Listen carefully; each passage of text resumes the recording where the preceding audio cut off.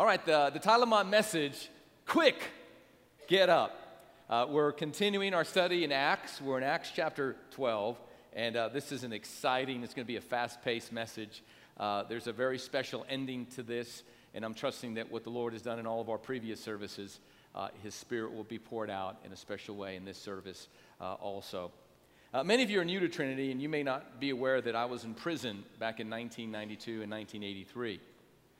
I served as a correctional officer, and as I worked in the prison industry, I got an education. I was only 19 back then, and it's an otherworldly experience to look at pure evil in the eyes. I got an education about human nature that you can't get from a book or from a lecture, but being in that environment. You know, I was thinking the last 27 years of working in the church world, I've also received an education. I've learned something about human nature, that all of us have a past that sometimes we're imprisoned by. Many people are in a place of bondage in their life. Many people are in a prison many times of their own making. You see, all throughout our country, cities throughout our country, there are free men and women who are locked up on the inside. They're in bondage and they're in a prison. And yet there are men and women in prisons, literally, throughout this land, and they're free, totally free, because of their surrendering of their life to Jesus Christ. Many are held hostage to their past. Many are in a prison maybe of unforgiveness or maybe bitterness.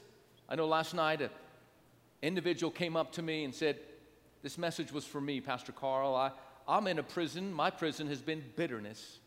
I'm bitter that my spouse left me for somebody else. I'm bitter that they left me, and I'm struggling to raise my children." And she realized that you can't hang on to bitterness. You can't hang on to unforgiveness. That you have to give it over to God. You have to let it go, because it'll keep you locked up and locked down, and it'll keep you back from everything that God has for you. In Matthew chapter 20, verse 28, the gospel says that this is what the Son of Man has done. He came to serve, not to be served, and then to give away his life, listen, in exchange for the many who are held hostage. Thank God that Jesus came and exchanged his life for yours, for those that have been held hostage. What is a hostage? It's a person given or held against their will as security for the fulfillment of certain conditions, terms, or promises by another. All of us were taken captive and held hostage by the god of this world, the fallen angel Lucifer, Satan. But Jesus came and gave up his life for your life and my life. Let's pray. God, we thank you for the services today and just how the Spirit has been moving through that incredible time of worship and communion. And now, Lord, as we break the spiritual bread of life and distribute it, your people will be fed. Your word will find a home in our hearts. And you will confirm your word with signs following. I pray and ask your blessing now in Jesus' name. And everyone said, amen. In Acts chapter 12, Peter is taken hostage. Peter is arrested. He's thrown in prison. He's going to be tried, and he's going to be executed. And then God miraculously shows up and delivers him. What are the spiritual lessons for you today? Well, let's go to Acts chapter 12, beginning in verse 1. About that time, King Herod Agrippa began to persecute some believers in the church. He had the apostle James, John's brother, killed with the sword. When Herod saw how much this pleased the Jewish people, he also arrested Peter. This took place during the Passover celebration. Then he imprisoned him, placing him under the guard of 4 squads of 4 soldiers each. He was a high-value target. Herod intended to bring Peter out for public trial after the Passover. But while Peter was in prison, the church prayed. Thank God for a praying church. They prayed very earnestly for him. The night before Peter was to be placed on trial, he was asleep, fastened with 2 chains between 2 soldiers. Others stood guard at the prison gate. Suddenly, there was a bright light in the cell, and an angel of the Lord stood before Peter. The angel struck him on the side to awaken him and said, "Quick, get up. Say that with me. Quick, get up. And the chains fell off his wrists. Then the angel told him, get dressed, put on your sandals, and he did. Now put on your coat and follow me, the angel ordered. So Peter left the cell following the angel, but all the time he thought it was a vision. He didn't realize it was actually happening. They passed the first and the second guard posts and came to the iron gate leading to the city, and this opened for them all by itself. So they passed through and started walking down the street, and then the angel suddenly left him. Peter finally came to his senses. It's really true, he said. The Lord has sent his angel and saved me from Herod and from what the Jewish leaders had planned to do to me. What a remarkable and amazing story. Now, this lengthy section of scripture we just read, it opens up by saying, about that time. That's an interesting phrase. It's an important phrase. About that time. What time? It's a reference to what just concluded in chapter 11. If you were here last weekend, we talked about how in Antioch, Acts chapter 11, the believers were first called Christians. It was during that time that Agabus, a prophet, stepped forward and said there's going to be great economic upheaval worldwide, that a worldwide famine was hitting the earth. There was an increase in persecution, which caused many Christians to have to flee, but everywhere they went, they preached the gospel, and the Bible says that the hand of the Lord was upon them, and because the hand of the Lord was upon them, many turned to the faith in the Lord Jesus Christ. So in the worst of times, economic, world famine, persecution, they could also be the best of times, because God was still with his people. His hand was still upon them, and there was great revival that was occurring during the worst of times. It could be actually the best of times. You know, if the devil's not attacking you, you're probably no threat to him. But the enemy was attacking the early church, and the enemy was attacking in particular Peter, because he was the primary leader of the Christian faith at this particular time. And Herod arrested James. Now, James was an apostle.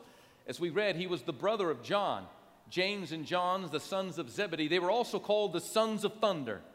Sounds like a rock group, doesn't it? Sons of Thunder. Buy your tickets today. These guys were radical. They were very aggressive and bold, and one day they really crossed the line. Their mother influenced them to ask Jesus, when he came into his eternal kingdom, if one could sit on his left and the other on his right. And Jesus told them, you don't know what you're asking. Yes, we do. Can you drink of the cup of suffering that I'm about to drink? And they said, sure. Jesus said, you don't know what you're talking about. Well, those two seats were reserved for someone that the Father has already selected. But these guys were aggressive. They were not called Sons of Thunder just, because they were passive. And yet James is taken by Herod and he's killed. Now, we know Stephen is the first martyr of the New Testament church, but James was the first apostle to be martyred. He had spent 3.5 years with Jesus. He was a pillar of the church, and yet he was martyred.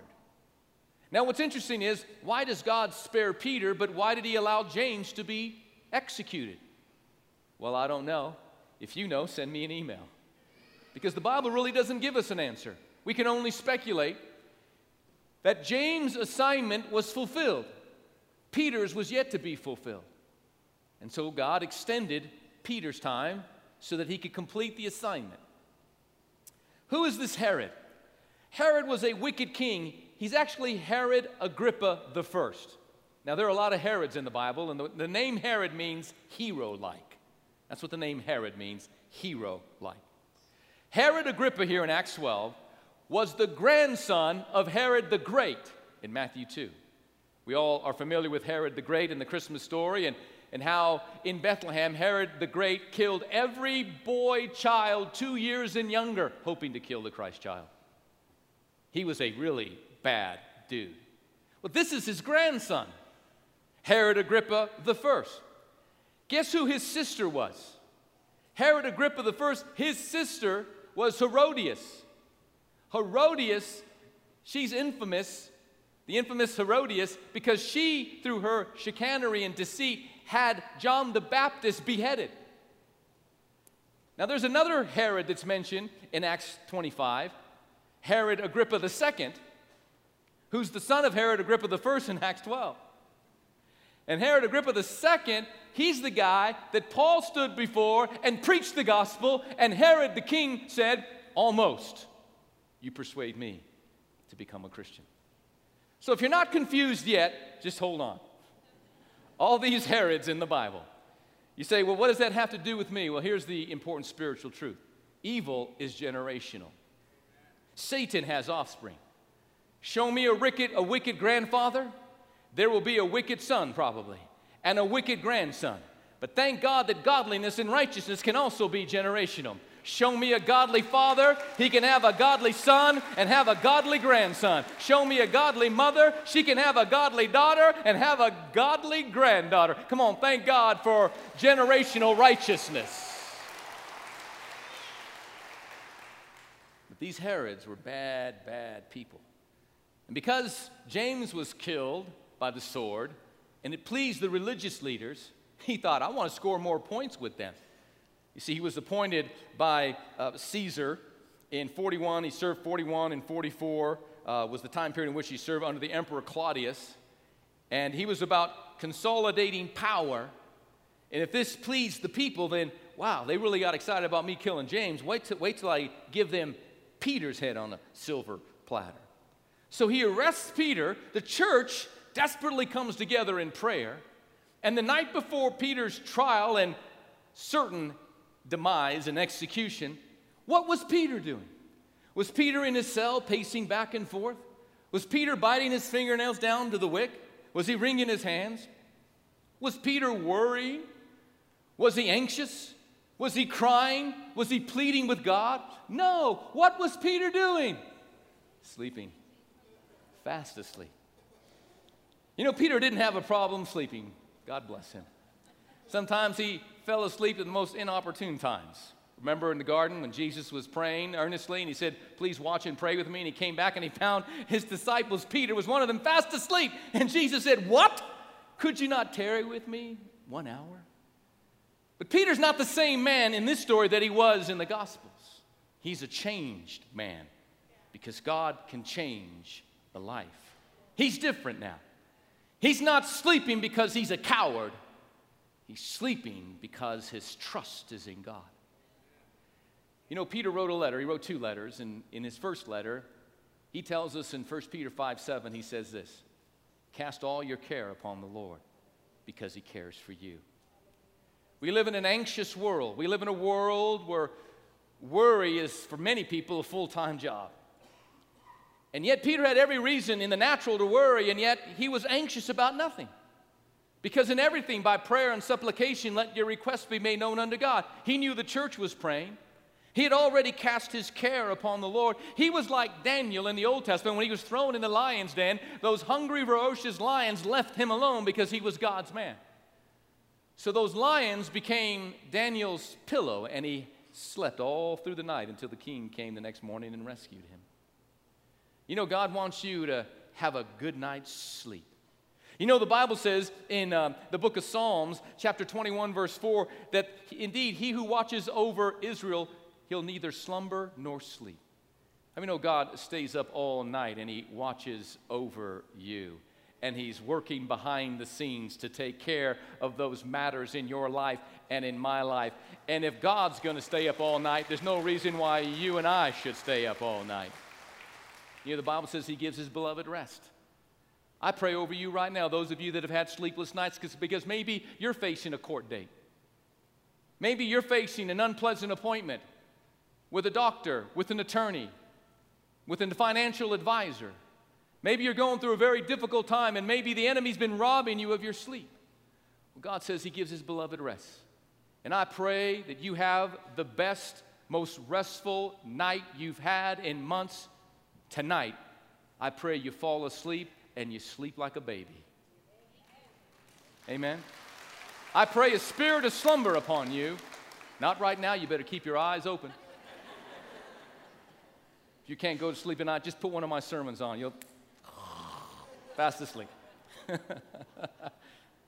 But Peter could sleep because God was staying awake. You know, anxiety is big business in America. Did you know that 60% of Americans are on antidepressants today? 3 out of every 5 Americans are on antidepressants. Now, please know my heart, I don't judge anyone. I know sometimes for a short period of time, under the care of a good, loving, godly, spirit-filled doctor, you might need to be on antidepressants. But they're not the ultimate fix. They're not the ultimate solution. So many children in public schools today, they're a little hyperactive, and the first thing they want to do, put them on drugs. How many know there's a better way? That we can take the anxiety and the stress and the worries of life, and we can lay them at the altar, we can lay them at the feet of Jesus, we can cast all of our care upon Him because He cares for you.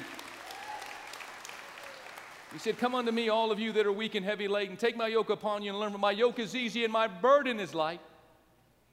If the burden of life is too heavy for you, then it's a burden that God never intended for you to carry. Give it over to Him.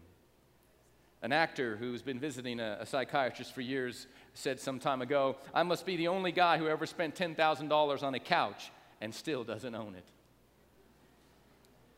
God can give you the help. God can give you the support. And God can give you the peace that surpasses all understanding. In this story, there are 3 lessons of deliverance that I want to give you in closing. 3 lessons of deliverance. What's the first lesson that we learn from this story? The first lesson is this: it pleases Satan to see you bound. It pleases him. He enjoys taking you captive against your will and holding you as a hostage.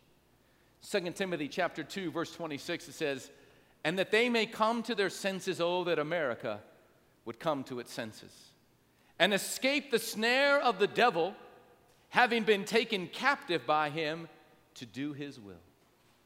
That's your life, my life. Before Christ came to set us free, we were taken against our will by the enemy to do his will.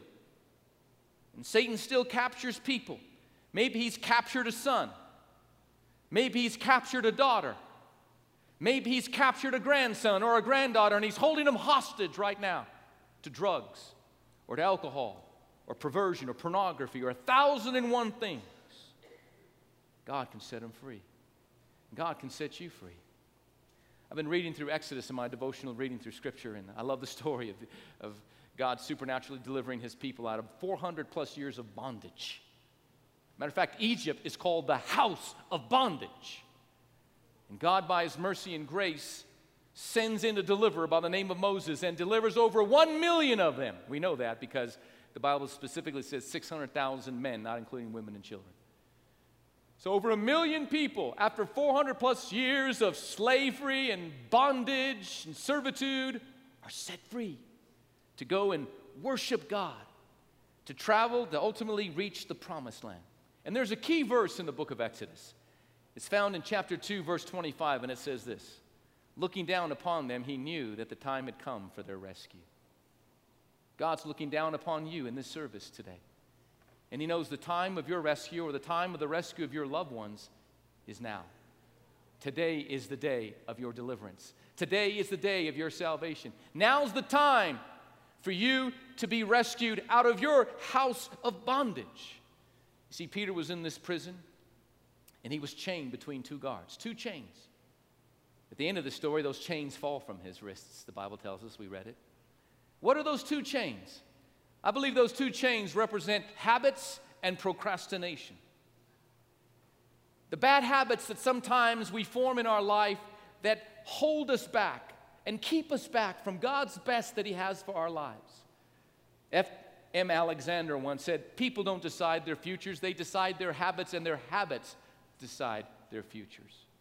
If you can change your habits, get into a prayer habit, get into a scripture reading habit, get into a church habit, get into a life group habit, get into a habit of stop cussing and start praising God. Stop cursing and stop praising. Just begin to get into some new habits. Begin to change your old habits and replace them with new habits. Lo and behold, what God can begin to do in your life and through your life. Sometimes these bad habits are established in us at a very young age. And then they stay with us for the rest of our life until God supernaturally intervenes, and He can. You know, you've seen those large elephants, those 13,000-pound elephants in a circus. And they're fastened by a small rope. And at any moment, they could snap that rope with no problem. But the question is, why? Why don't they snap that rope? Because they don't believe they can snap that rope. That's why. Because when they were small infant elephants, they were chained to a stake. And they tried to break free, and they couldn't. And they became conditioned to be tied to that stake. And they believed that that was their lot in life. So now a chain doesn't even need to be used. It's just a rope that they could snap. But they don't. Many times, it's just the small things in life that we've become conditioned by, that we have accepted, that we've come to the place in our life where we believe, my grandfather struggled with this, or my father struggled with this, or my loved ones has struggled with this. I guess it's just my lot in life. I have to struggle with this. But God, through this message today, wants you to know you can break free. The chain can fall. The prison door can open. The gates can fling open. And you can walk as a free man or as a free woman. It's what you and I choose to believe. What we accept is real that may not be real. But the devil has told you it's real. The second point is, it pleases the Father to rescue you. It pleases God to set you free. I love this verse in Galatians 5:1. Can we read it out loud together? It is for freedom that Christ has set us free. Stand firm then, and do not let yourself be burdened again by a yoke of slavery. It's for freedom that Christ has set us free. That's why he came. That's why he bled. That's why he died, so that you could go free. He became a prisoner. He was mistreated. He was falsely tried and convicted.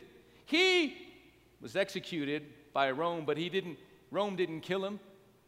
You didn't kill him. I didn't kill him. He voluntarily laid down his life.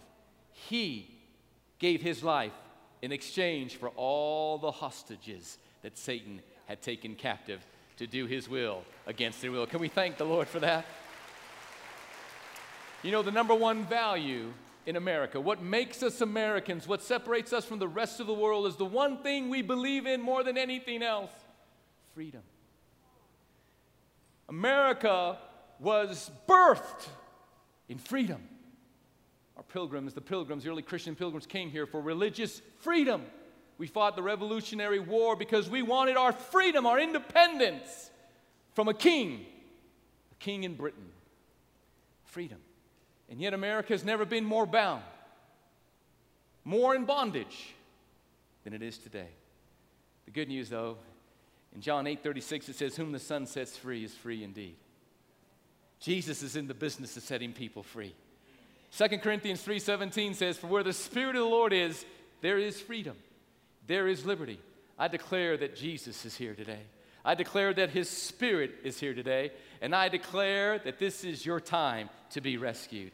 Where the Spirit of God is, there's freedom. And it's the anointing that breaks the yoke of bondage over our lives. In 1 John 3:8, it says that Jesus was manifested. He came into this world that he might destroy, that he might pulverize and obliterate all the works, not just the work, but all the works of the devil. You know, working in the correctional penal system, a person could be paroled, they could fulfill their sentence and then be set free. But inevitably, as I worked there, many, sometimes weeks later, days later, would show back up. I'm like, what happened? And I learned there's this term called, they had become institutionalized. They had become so conditioned to live in bondage, to live in prison, where they're told what to do and how to do and when to do it, that when they became free citizens again, they could not cope, they could not function. So inevitably, they would end up back in prison again. You know, God can set you free, he can set me free, but we can walk back into bondage. We have to learn how to walk as free men and free women. It wasn't easy for the children of Israel. They left bondage for over 400 years, but they'd become so conditioned to it. When they were in the wilderness and they faced some tough times, what did they want to do? They wanted to go back to Egypt. They spent more time looking behind than they did looking ahead to the promised land that God had promised them. I hope you and I are not living our lives like the children of Israel. I hope you're not spending most of your time looking behind, looking in the past.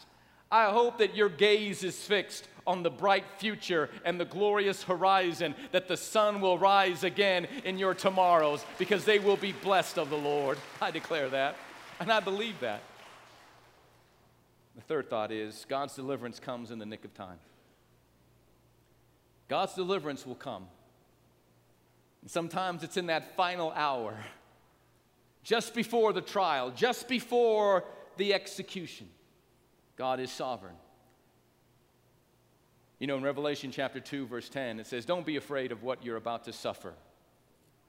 The devil will throw some of you into prison to test you. You'll suffer for 10 days. In other words, there is an end to that suffering. But if you remain faithful, even when facing death, as Peter did, I will give you the crown of life, as James received. Now, in conclusion, Peter experienced 4 divine moments that led to his rescue, that led to his deliverance. And these are important for you and me today.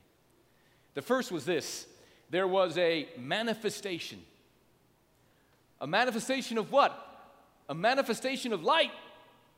As the text that we read in Acts 12, that a light shined in the cell. You know, light represents truth, illumination, revelation, knowledge. Light represents Jesus. He's the light of the world. It represents the Holy Spirit. In the Old Testament, in the tabernacle that was built in the wilderness, there was a continual flame that would burn. It represented God's presence in the Holy of Holies. Light is a beautiful thing in a world filled with darkness. And sometimes we may find ourselves in a prison cell, pitch black darkness, but then the light comes. And the light always precedes deliverance in this instance and in every instance. Light comes first. That light was to notify Peter that a miracle was about to happen. His circumstance, his situation was about to change. I believe God is shining the light in your soul today. I believe that through this message, the light of the glory of God, through the message of Christ, by the power of the Holy Spirit, God is turning on the light in your life. There is a manifestation. The second thing in this divine moment, the 4 divine moments, there was a method. What was the method? Well, God sent an angel. And God can still use angels today. Angels are ministering spirits sent forth to minister to those who are heirs of salvation, Hebrews chapter 1 tells us. I mean, angels are all around us. The Bible says, entertain strangers, for by doing so, some have entertained angels. You today may be seated next to an angel. Look over to them and say, hello, angel. You never know. I heard that wife said, I always thought I was married to an angel. You are, darling, you are. God's method was to send an angel. Maybe for you it's a doctor. Maybe for you it's an attorney. Maybe for you it's a counselor. Maybe for you it's a pastor. Maybe for you it's a friend. God has a method. But when the angel showed up, I love this, he struck Peter. Why? Because he was fast asleep, that's why. Fast asleep. I don't know about you, but the day before my trial and execution, I don't think I'm going to be sleeping very good. But Peter was. The angel had to strike him, the method. And then the mandate. What was the mandate? The angel said, quick, get up, get dressed. It's time to get going. Get up, quickly, get up and get dressed. Now, I don't know about you, but if I was sleeping in a prison cell, going to be tried and executed the following day, I would stay fully clothed, just in case God showed up to rescue me. But not Peter. So I'm going to get comfortable. Even though he was chained to 2 guards. I mean, he took it all off. Because the angel said, quick, get up. Can't believe you're not. Get dressed. Okay. Putting it all on, you know. And get your sandals on. We read it. Where are they're right there. Oh, okay. All right, let's go. There was a mandate, and then there was the miracle. Well, what was the miracle? The chains fell off. Number 4, the miracle. Thank you. Miracles happen. The chains fell off. Now I'm going to ask the worship team to come back up. In a moment, I'm going to give an invitation. You know, Herod, of course, in the story is a type of Satan. He wants to lock you up and shut you up. He wants to separate you from a praying church. Listen to me. Dear God, listen to me. There are a lot of people that should be in church today in America and around the world, and they're not. Because he wants to separate you from a praying church. He wants to put you in a dungeon of despair. Then he watches over you because you're a high-valued target. Peter was in a state of spiritual slumber. Many times the church finds itself in a state of spiritual slumber, and we need to be awakened. Peter was naked, and he needed to be clothed. Jesus told the church once in the book of Revelation, you're poor, blind, and naked. You don't even know it. God, may we take off the garment of heaviness and put on the garment of praise. The Bible says, put on the garment of praise for the spirit of heaviness. My son asked me a question yesterday in the 1 Samuel 16. He said, Dad, you know, when David would begin to play, the evil spirits sent from the Lord would be lifted from Saul, King Saul. What does that mean, that these evil spirits were sent from the Lord? Well, these evil spirits were allowed by the Lord to torment Saul because of his rebellion, his disobedience, and his sin. But God in his grace allowed the music to lift the oppression of the enemy so that he could remain free, but he invited that oppression back into his life, unfortunately. So here's what I want you to do. The manifestation, the light has come. The method, God's using this message. Sometimes he has to shake us to awake us. The mandate is the same. Quick, get up. I mean that literally. Quick, get up. Everyone, stand up. In the chapel, stand up. And here's what we're going to do.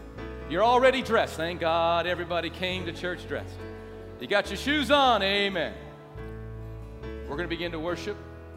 We've done this in every previous service. We want these altars to be open. You want freedom. You want healing. You want to stand on behalf of a loved one that may be in a house of bondage. It's the time of your rescue and their rescue. The presence of the Lord is here. The anointing is here. So as we begin to sing, I want you to come up to the altars, and then we're going to take a moment, and then we're going to pray, and I'm going to pray a powerful spiritual prayer over your life and over your situation. Thank you, Father. Thank you, Lord Jesus. Thank you that you're working, Lord. There is power working right now behind the scenes on the behalf of men and women, on the behalf of marriages, to bring healing and restoration in the lives of young people, those struggling with addiction, God, those that need a supernatural healing in their bodies, in their minds, or in their souls. We declare it's now is the time, Lord. You're moving in this place. You're moving upon your people. You are welcome, Lord. Thank you for your divine visitation today, God. We humble ourselves before you, Lord. Quick, get up, get dressed, get going. Lord, we want to take you at your word right now. Precious name of Jesus. Thank you for the power. It's in the name of Jesus. Power in the blood of Jesus. Thank you, Holy Father.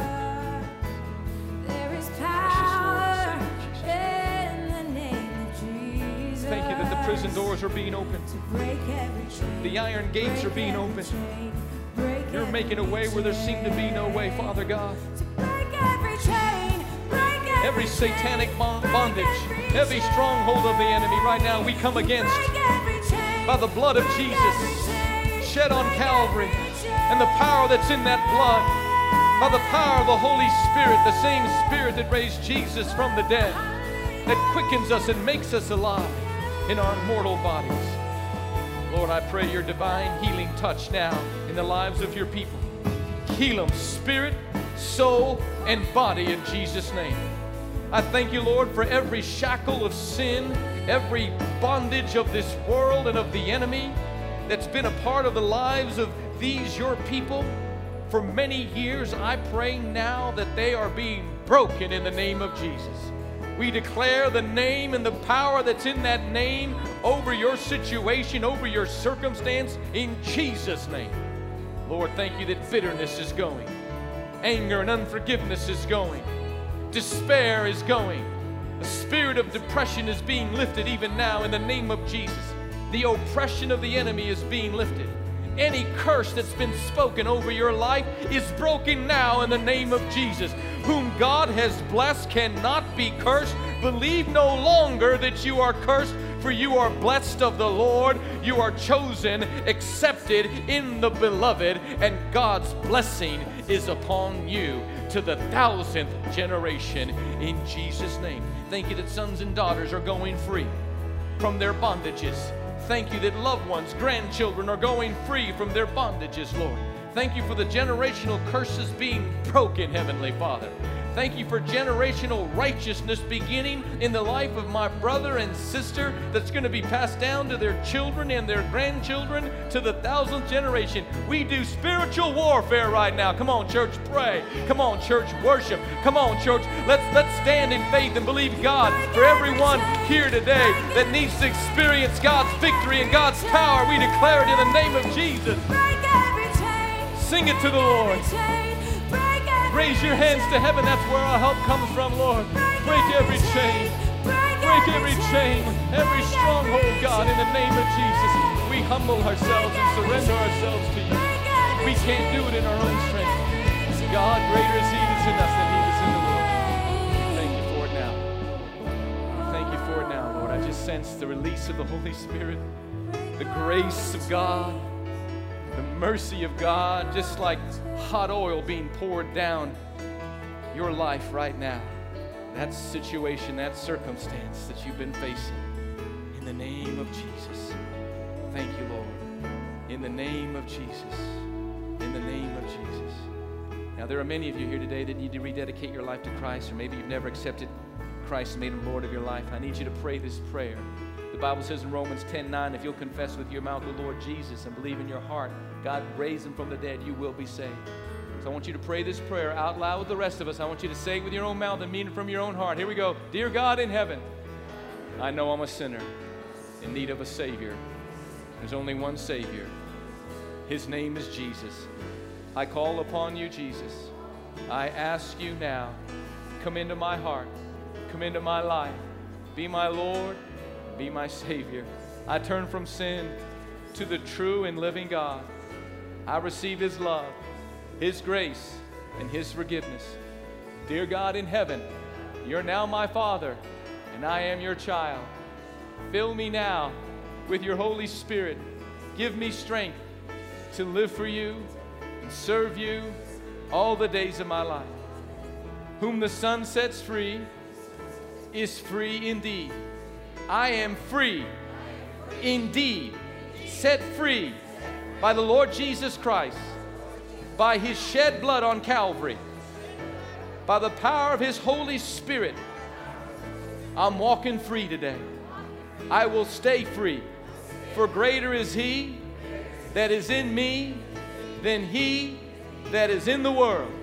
And God, you've given me power over all the authority of the enemy, and nothing shall by any means harm me or my family or my loved ones, in Jesus' name.